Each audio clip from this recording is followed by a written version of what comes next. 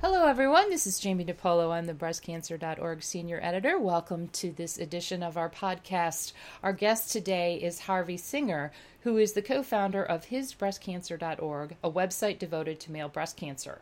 In 2008, an old friend gave Harvey a bear hug that caused shooting pain through the left side of his chest. He was diagnosed with breast cancer in October, learned he had an abnormal BRCA2 gene, and had a mastectomy to remove his left breast. Harvey and his sister, Vicki Singer-Wolf, a three-time breast cancer survivor, founded the foundation His Breast Cancer Awareness Incorporated, and hisbreastcancer.org is the website that goes along with their foundation. They founded the organization in 2009 because they could find little information about male breast cancer. Harvey, welcome to the breastcancer.org podcast.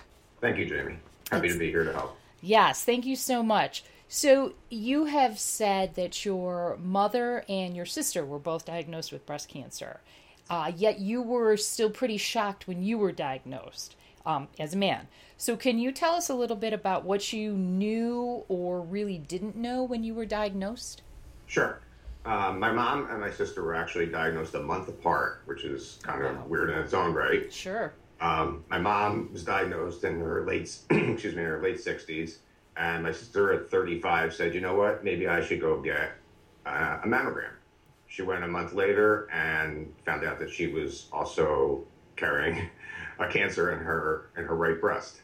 From that point, she went through the lumpectomy and decided not to do anything additional at that point. The margins were clean. She went back about a year later as a second tumor showed up. And at that point, she had another lumpectomy followed by some radiation. And then she decided to get tested for the BRCA gene to see what was causing it. She had looked back into our family's history, and there was a lot of cancer. My mom's sister is also a breast cancer survivor. And my mom lost both of her brothers to cancer in their early 30s. So she went and got tested, found out she was BRCA2 positive. She called me and told me the diagnosis and warned me that I could be carrying, the BRCA gene. And I said, well, okay, but I'm not going to get breast cancer. I'm a guy. She goes, well, you can get other things like prostate cancer, pancreatic cancer that BRCA can cause. And I said, okay, thanks for the information. And then I kind of just put it to the side because I said, okay, I'm a guy. I'm not going to get breast cancer. Mm-hmm. And I didn't really buy into all the other stuff. And I didn't really understand the whole BRCA thing at that point. Okay. So, and then in 2008, as you mentioned, I was with a bunch of guys at a football outing, and one of an old friend gave me a big bear hug, and I got this shooting pain. I had actually noticed symptoms for about 3 months prior to the hug. I noticed an indentation of my left nipple. I noticed all the telltale signs that I know now that I did not know then, and ignored them. I said, oh, it's folding over. I'm a little overweight. I'm not taking care of myself. As guys, we tend to make excuses for everything medical. Guys hate going to the doctors. Guys hate to be diagnosed with anything. So they make excuses for everything. It wasn't until that hug that I said, okay, something's up here. Mm-hmm. And I went on the return from that trip to my internist. She took about a minute to put her hands on my chest and says, I'm sending you for a mammogram. Mm-hmm. Did you think breast cancer at the time, when you got the hug and when you had the different symptoms? As soon as I did that, I started poking around and I thought I felt something abnormal. I actually came home. I showed my wife. I said, feel this. Uh-huh. And my wife said, oh, you're always looking for something.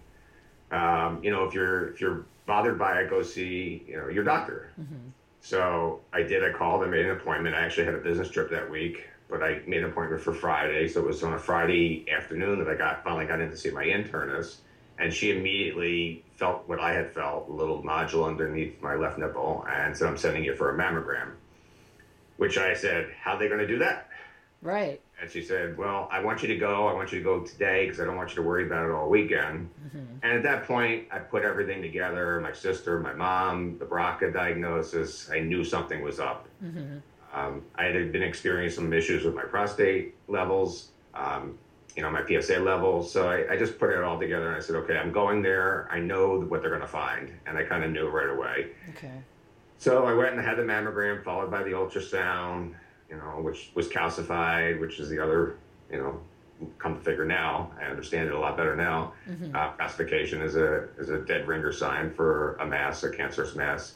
And then the following week, a needle biopsy and on to the surgeon and a full mastectomy of my left breast. What I didn't understand at the time was, and what my sister didn't even understand, was that I couldn't do a lumpectomy. I think that's a real misnomer with guys. Women tend catching cancer early in their breasts, think can have a lumpectomy. They can't do that with guys. There's just not enough breast tissue. Okay. So they have to remove the entire breast from the area, including your nipple, areola, and everything else that goes with it. And do they take chest wall muscle as well for mastectomy with men? No, just tissue, just breast tissue. They Okay. cleaned it. All the margins were clean. Okay. I had a sentinel node negative, so that was clean. But when the pathology came back from the tumor, it was a high oncotype score. For a while, they thought I was HER2 positive, which turned out to be incorrect. Okay. But I went on to see oncologists who, decided I should have some sort of chemotherapy. I went to see 3 other oncologists for second and third and fourth opinions to try and change up the cocktail, because they all seemed to have differing opinions of what to do for me, and ultimately made that decision on my own as to which chemotherapy treatment I should have. Okay. And when did you decide to have the BRCA testing? Well, I kind of knew what I had. I knew what was causing it. I did a lot of homework through a lot of research, which is one of the impetuses that caused us to start the foundation. It was very frustrating to not have any information for guys. I could not find a single piece of relevant information about a guy outside the fact that they treat you like a woman, and some other websites that were dedicated to families that had lost their brother or father to breast cancer. Okay. That's what I found on the web. And it was night after night of frustration. I'm finding that was the impetus to cause us to say, you know what, we're going to do something about this. I knew deep down I had the BRCA2 gene, or I wouldn't have gotten this. I read enough to know that it was either environmental or more likely genetic, and BRCA2 runs rampant in the Ashkenazi Jewish faith, which I am. So we didn't actually test until after I completed chemotherapy. Okay. And I went through the test, and when the geneticist came in with the results, he looked at me and goes, well, I guess we found out what we already knew. I had given them my sister's BRCA test results, and they know exactly what to look for, and, it was there. And then it became, oh my God, did I pass this to my kids? That became the next important factor to me. I already had it. I knew I had it, before I was tested. I knew I was dealing with it. But when you think about passing something like that along to your children, it was really difficult. Now, between Vicky and I, we have 5 children. They're all boys. Okay. Which was another main reason for us to start his breast cancer awareness. We needed to change the rules of engagement for the boys, for the men that are dealing with this. The men are so swept aside in this whole thing. It's ridiculous. And I think today it's better than it was 6 years ago when I was first diagnosed. But I still feel like today it's like where women's breast cancer was in the late 50s, early 60s. Nobody wanted to talk about it. It was pretty hush-hush. Women had breast cancer in the 50s and 60s, but nobody ever said anything about it. Nobody wanted to know you had your breast cut off. Right. Today it's, with Pink October and everything, it's front page news for everybody. It's become, which is another sore subject for us. Right. I'm sure. We're not big on the whole Pink October. Matter of fact, our identification ribbon is half pink, half blue. Okay. But we were just trying to make a difference for guys, and we have done that. We have guys that contact us from all over the world looking for information. We don't give them medical information. We may tell them this is what I did. Sure. But we're not allowed to. We don't want to. Right. We can just lay out the facts and let them make their best choices. We do have 5 or 6 now prominent physicians, surgeons, oncologists on our board who kind of stay on top of our website and make sure that we're not saying anything that's irrelevant or inaccurate. So we go from that regard. Let me ask you something too. How old were your children when you were diagnosed? It was 6 years ago. So my oldest was 25. My youngest was 23. Okay. Both already through college, on their own, living out of the nest. They understood everything that was going on. I kept them in the loop. I didn't want them to come home while I was going through chemotherapy because I just didn't want them to have to see that. They kept offering and they kept saying, no, I'm fine. Okay. they're very well educated now. You know, and my sister's 3 kids are about the same age, actually. Okay. And one of them's actually just graduated. He's a naturopath. He's an ND, naturopathic doctor. And her oldest is the president of Lucky Vitamin, which runs a major supplement company. And my sister's husband's an ex-pharmacist. So we're pretty well educated on a lot of the topics that go with it. It just helped us a lot with the foundation and making relevant information available on the foundation site. Sure. Did you suggest to your sons that they get tested for BRCA? We've talked very long and lengthy about it. The national standard, according to the Pasteur Center for Research, for BRCA Research, which I think is the governing body these days, together with FORCE, Facing Our Risk of Cancer Empowered. Right. I was on one of their webinars, about 2 months ago, and the average age they're suggesting for BRCA testing for parents that have kids for boys is 35, unless you're going to start a family, which is in case you want to know earlier. Both my boys are single at this point. One actually has just recently been tested. One still is in the process of counseling and is in the process of testing. Thank God my younger one got tested first, and he was actually negative. Oh, that's good. Yeah. Yeah, that was a hard day, knowing that when that decision was coming down. I was actually with my therapist, and I said that I was very, very nervous about how I was going to handle the results. I mean, like I said, the hardest part to me is dealing with the fact that I may have passed this along to my children. Right. My older son is still not sure what he is. Yeah, he hasn't been tested yet. But it's certainly not something you can control. So no, and that's what my mom gave it to me. We know where it came from now. Although my mom's never been tested. But we know where it came from because there's just nothing on my father's side that was relevant to it. And oddly enough, my sister and I have an older brother who has a daughter, and he decided to get tested, and he was also positive. Oh, really? And so was she. Oh, wow. He has a 24-year-old daughter who's positive now, too. So thank God he hasn't had anything to deal with it. My sister's had that. I've had both breast and prostate cancer, BRCA-induced. So, education's the key. Right. My kids are very smart. They understand all the ramifications. We've been able to change their diet and exercise and alcohol intake as much as possible, as much as you can with a kid in their 20s and 30s. Sure. But they understand, the power of understanding your body and what you're putting into it. Because as much as I believe that the BRCA caused it and everything else, I still believe that we all make cancer cells, and we can keep our immune system strong to fight those cancer cells by reducing your sugar intake, by reducing your alcohol intake, eating organic foods rather than, infused with pesticides or other environmental toxins that they might put into the foods. And for breast cancer, to avoid hormones in the animals that they're feeding, because, most breast cancers are hormonally driven, which is why I don't believe that men should be treated like women, because we create different hormones at different levels. Right. And when you have a hormonally driven disease, you should understand that. But, well, taking off a little bit about treatment. Now, when you were diagnosed, as you said, there was not a lot of information out there. And you said, you've got third and fourth opinions about what sorts of chemotherapy you should have. How did you educate yourself? I guess I'm wondering, how did you make those treatment decisions with very little to go on? Reading as much as I could, getting the best oncologists in the country to allow me to visit them. I accessed the San Antonio Breast Cancer Symposium website through one of the oncologists, gave me her keys to unlock all the studies.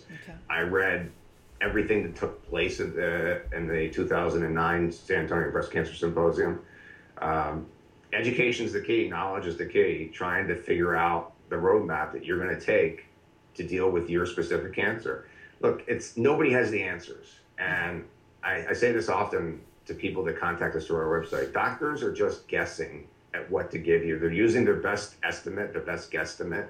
They're using statistics and studies, and most of them follow whatever major cancer center they tend to reach out to. Sloan Kettering, my attending oncologist is a Sloan Kettering girl. She she kind of goes with whatever Sloan Kettering puts forth.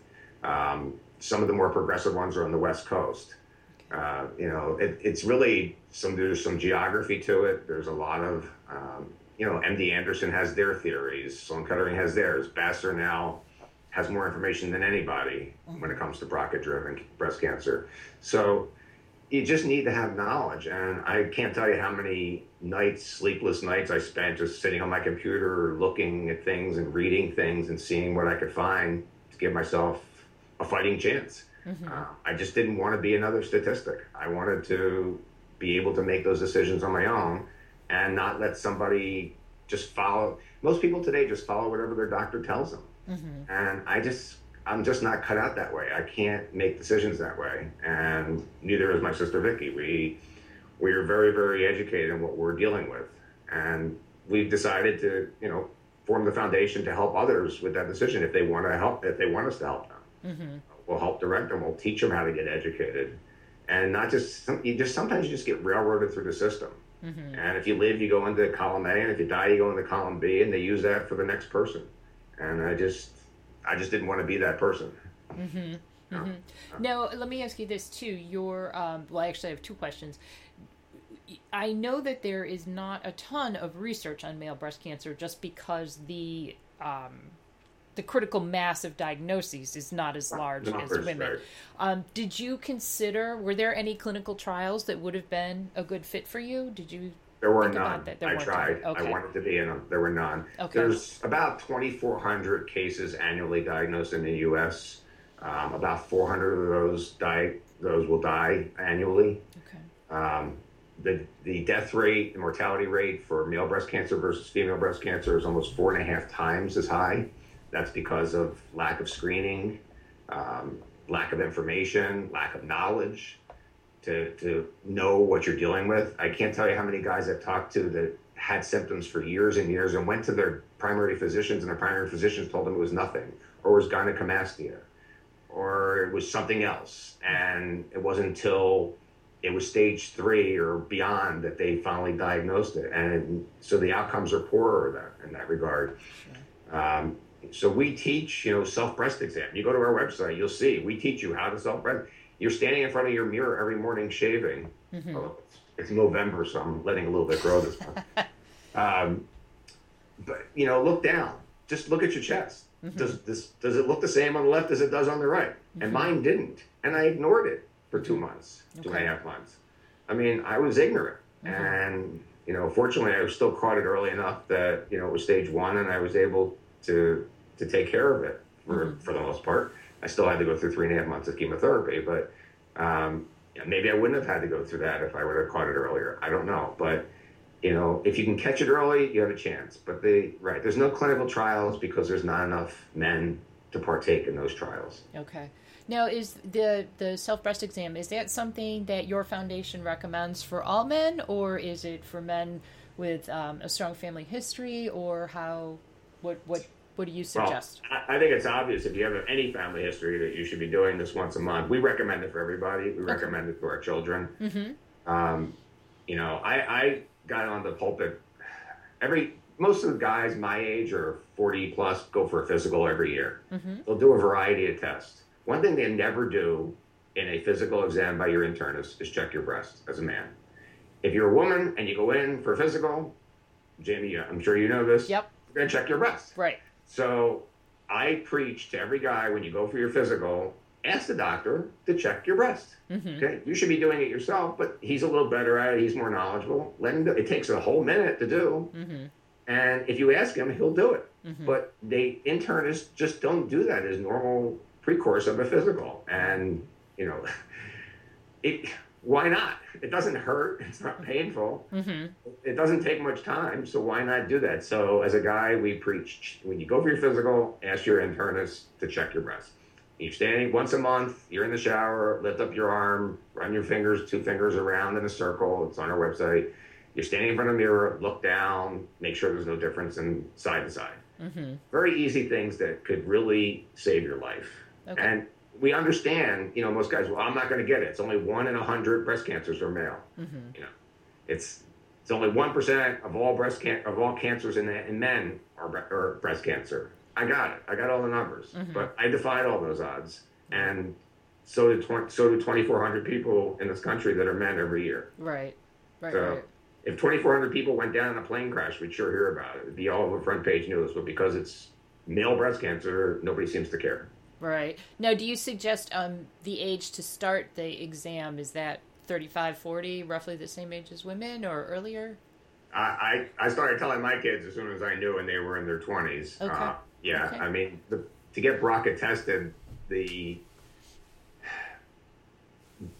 Vassar recommends somewhere around 35, unless you're going to start a family, to get BRCA tested, if there's family history of BRCA. Okay. Your sister or your mother. Most people don't know that you can get BRCA from your dad or from your mom, and it could be to your daughter or to your son. Right.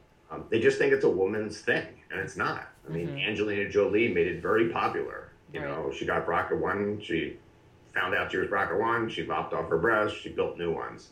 That really has very little to do with the guy. Right. But they made it very, very important. It became front page news all over the place. I was glad because it brought BRCA to the forefront. I was going to say, it did get more people talking Oh yeah, about it it. definitely helped. It definitely helped. It just didn't help as much from the male side because Sure. it was never mentioned. And every time I saw an editorial, and it was front page news everywhere, my local paper, your local paper, magazines, the cover of People, whatever it is, every newscast, they were all talking about it. But you never heard the word male associated with it. And every time I saw it, I wrote in it to the editorial department of that paper or news organization and said, hey, guys could be BRCA too.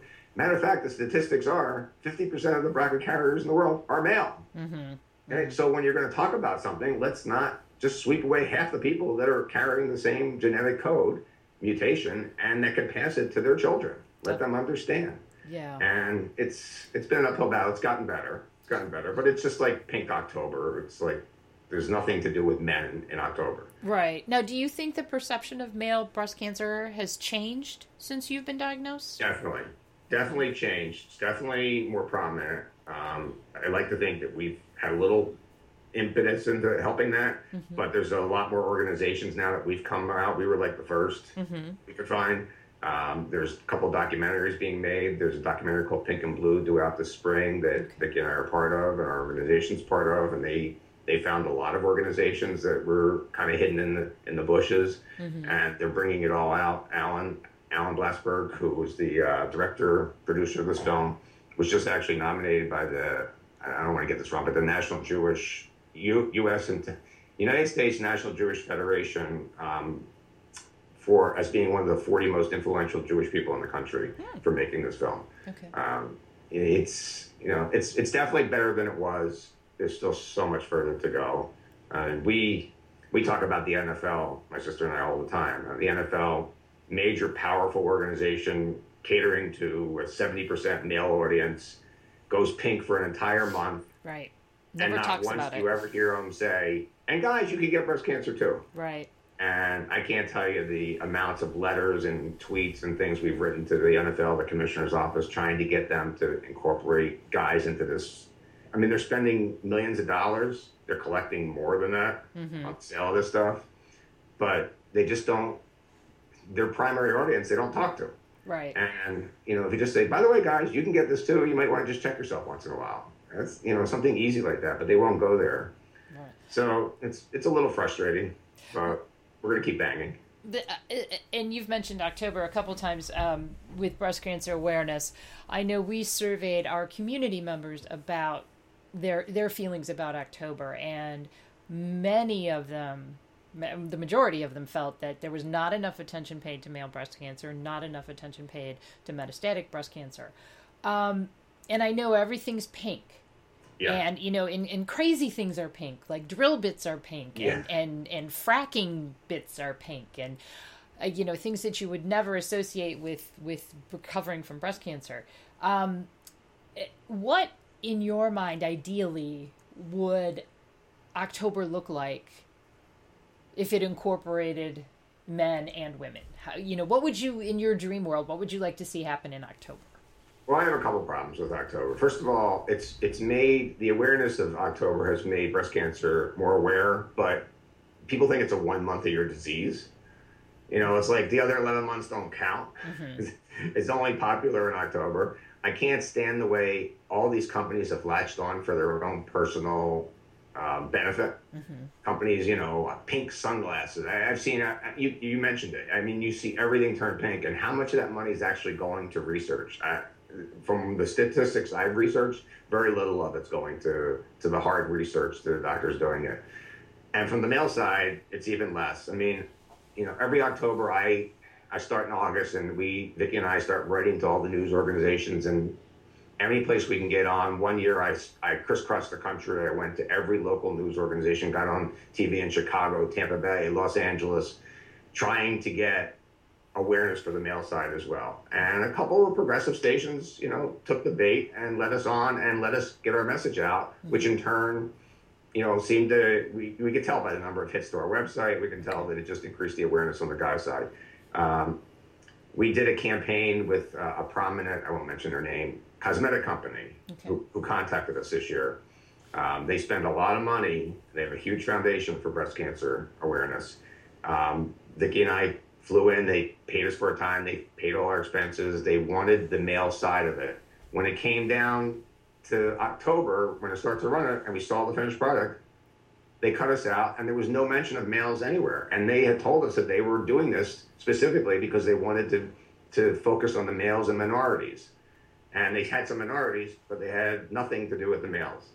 And it was, Vicki and I talked about it afterwards. Said, well, they paid us for our time, the money for the foundation, but they didn't do what we wanted them to do. It's not about their small donation. It was about letting them help us get the word out. Right. And they just cut us from it.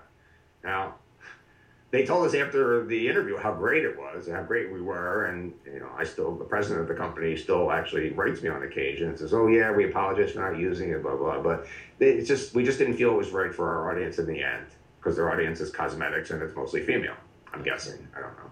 Okay. And I said to her, don't those cosmetic buying females have husbands and sons and brothers? And they just don't look at it that way. So it's kind of frustrating. What I would like it to be would be equal, but it'll never be that way. So I would like it to be, 5%, just 10% of the message that comes out in October. Just add a tip of blue to the pink ribbon somewhere and explain that guys can get this and guys can pass it along. They don't even have to have it. They can pass it to their daughters. They can pass it to their sons. Try and make it more prevalent for everybody. It's an uphill battle, but it's a battle we're going to continue to fight every day as long as we live. And we've made ground. I can't say we haven't. We've definitely made some headway. It's more prominent when this film comes out. Pink and Blue comes out. I think it'll help. I don't know if you saw Decoding Annie Parker. I'm sure you saw the film. That helps a little bit, but that doesn't talk about the guys either too much. So it just talks about the BRCA gene. So it's a combination of things, making people aware. And October is just 1 month of 12. Right. And if you're a breast cancer survivor, it's an all year round business. It's like people say, oh, so you're cured now, or you're cancer free. And Vicki and I subscribe to the fact we're never cancer free. Nobody that's ever had cancer is ever totally cancer free. And we don't believe in the word remission either, but we believe that right now I don't have cancer that's detectable, but I'm sure there's cancer in my body, and I have to keep fighting every day.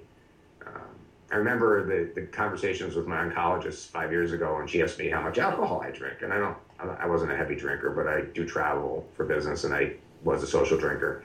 And she said, 1 or 2 drinks a day is okay. And then the following year it was like 1 or 2 drinks a week's okay. And then the following year it was 1 or 2 drinks a month might be more what you want to do.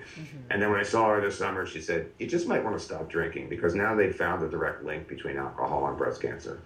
And I think alcohol and most cancers.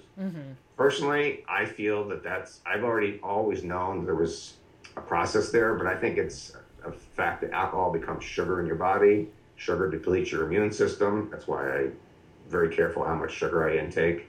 And if your immune system's depleted, your ability to fight the cancer cells that we all have, even the ones that don't have diagnosis of anything, the ability to fight those cancer cells off with your immune system is what keeps you healthy. When you deplete that system, which alcohol does, you're going to make yourself more susceptible to disease. Hopefully October will become a little bit more blue as we go forward, and the rest of the year will be just as much pink and blue. and it won't be a 1 month-a-year disease. And these other companies won't just do it for financial benefit, Right. which is what I think is actually taking place. Now, you talked a little bit about this earlier and just now about risk reduction.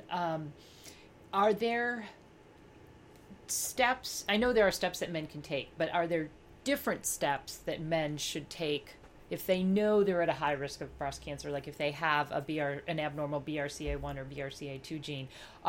We recommend on our website some of the things you talked about: avoiding alcohol, not smoking, healthy diet, Right. maintain a healthy weight, exercise. Are there? I mean, is that basically it for men too? Are there other things that you would recommend or that your foundation recommends? Yeah, if you're BRCA positive, then you know you're BRCA positive. Mm-hmm. We suggest screening Okay. like women screens, maybe even more vigilantly. Vicki and I both go on alternate schedules, but 6 months MRIs with contrast of our breasts, 6 month mammograms. Okay. I go once a year for a upper endoscopy to screen my pancreas. Okay. Pancreatic cancer is another derivative of BRCA, and at first, my GI, who I've known forever because I've had colitis forever, and I get colonoscopies every 18 months anyway. When I said this to him, he said, "Well, there's only one guy in the whole city of Rochester that does this," and he referred me. And the doctor looked at me and said, "You just want me to screen this because why? You have any symptoms?" I said, "No." I said, "But I just want to know if you can see any lesions on my pancreas." Mm-hmm. And he did it, and then said to me, "It looked clean. I'll see you in 5 years." I said, "No, you'll see me pretty much every year. I don't care. I'll do whatever it takes to be ahead of the curve. I know the only way to beat pancreatic cancer is to catch it before it actually happens, Mm-hmm. or when the lesion is starting. The problem with pancreatic cancer is it's asymptomatic. So by the time they figure it out, it's usually too late. Mm-hmm. That's why there's such a high mortality rate with it. So yeah, if you're carrying the BRCA gene and you're a guy, there's no reason why you can't go get a mammogram once a year. Mm-hmm. Most insurance companies, as a carrier, will pay for that. Okay. Under new healthcare laws, I can't tell you that every insurance company will. I know my kids can. Mm-hmm. Starting at 35, Okay. they will do it. Okay. If they would do it earlier and pay for it, and the insurance company pay for it, I would have them do it earlier. But right now, they're just being self-vigilant. Mm-hmm. So you can be screened. You can just be knowledgeable, and then you can reduce your risk by what you eat, who you are, exercise 5 days a week, 45 minutes, not that difficult. Mm-hmm. We can all do something like that. It keeps your body strong. Watch your hormone intake and make sure your chicken, your eggs, and your milk, nothing else is organic. Mm-hmm. We totally believe in that side of it. Mm-hmm. Because those hormones that they feed them are hormones that breast cancer lives on. Mm-hmm. That's our regimen. Okay. That's the way we live. It's not always the easiest way to live. Sure. I play golf with a lot of guys. We come in from our golf league on Wednesday night. Everybody's drinking. I'm not. Mm-hmm. It's hard to be unsociable that way, but it's okay. Mm-hmm. It's fine. The bigger part of breast cancer, and when I was diagnosed, was the stigma of being a guy with a woman's disease. Right. My friends would tease me. Really? They actually. Oh yeah. Well, in good jest, they knew what I was going through, but it became a little bit of a running joke. The group of guys, the guys that I was with when I first discovered that I had an issue, we were all from Philadelphia. We're spread out all over the country. We meet once a year for an Eagles game, either in Philly or somewhere else. I've always been the CEO for life, as they pegged me, because I do all the organization for it. And they've renamed me OT, meaning one tit. Ah. The stigma going through it, it's better now than when I first started. I mean, you have to go to get your mammogram, you got to fill out the forms, you got to draw on the diagram with this woman with, like 36D breasts where you might have any issues. It's like... So the forms there's not a male form when you get a there is. Oh, there is. Okay. There is. After a couple years of my, complaining to my radiology group about it, I said, this is not that difficult a form. Can't you just make a different one for guys? Right. It's kind of embarrassing when you're sitting in a room with a bunch of women, or they give you a robe with a pink ribbon on it, or, right. You're there, everybody's getting their mammograms. I don't know. It's like, some of those stigmas are really, really difficult to overcome. When I started seeing my oncologist for the first time, and I went in, I was sitting in a room with all these women. My wife came with me, and we saw somebody that we knew that unfortunately had been there, and she came up, she went, "Oh no, Donna, not you too." And my wife looked at it, she goes, "No, it's Harvey's here for his appointment." And she just had this blank stare on her face. She couldn't believe that it was a guy, sitting in this room. I filled out the form, and they were asking me questions like, do I have vaginal dryness? Right. First time I filled out the form, I looked at my wife and I said, "Do I have vaginal dryness?" And we just started laughing about it because it was just they couldn't take that off the form. Right. They couldn't change it. It was also what caused me, I don't know if you're aware, I wrote a book about this called Stereo Breast Cancer. It's the story of a guy going through a woman's disease. And it talks a lot about the things that went on through that process that were just ridiculous. But looking backwards, you just have to laugh about them and hope to change them. Right. And we have been able to do that. Which is great. Harvey, thank you so much for joining us. It's been so enlightening to talk to you, and I'm so happy that hopefully maybe with this podcast we can raise the awareness of male breast cancer just a tiny bit more. Thank you so much for being our guest. My pleasure. And every guy we can make a little bit more aware, maybe save a life or 2 or 3 is helpful. So I appreciate you doing this, and I appreciate you having me on. Thank you so much. All right, Jamie. Stay well.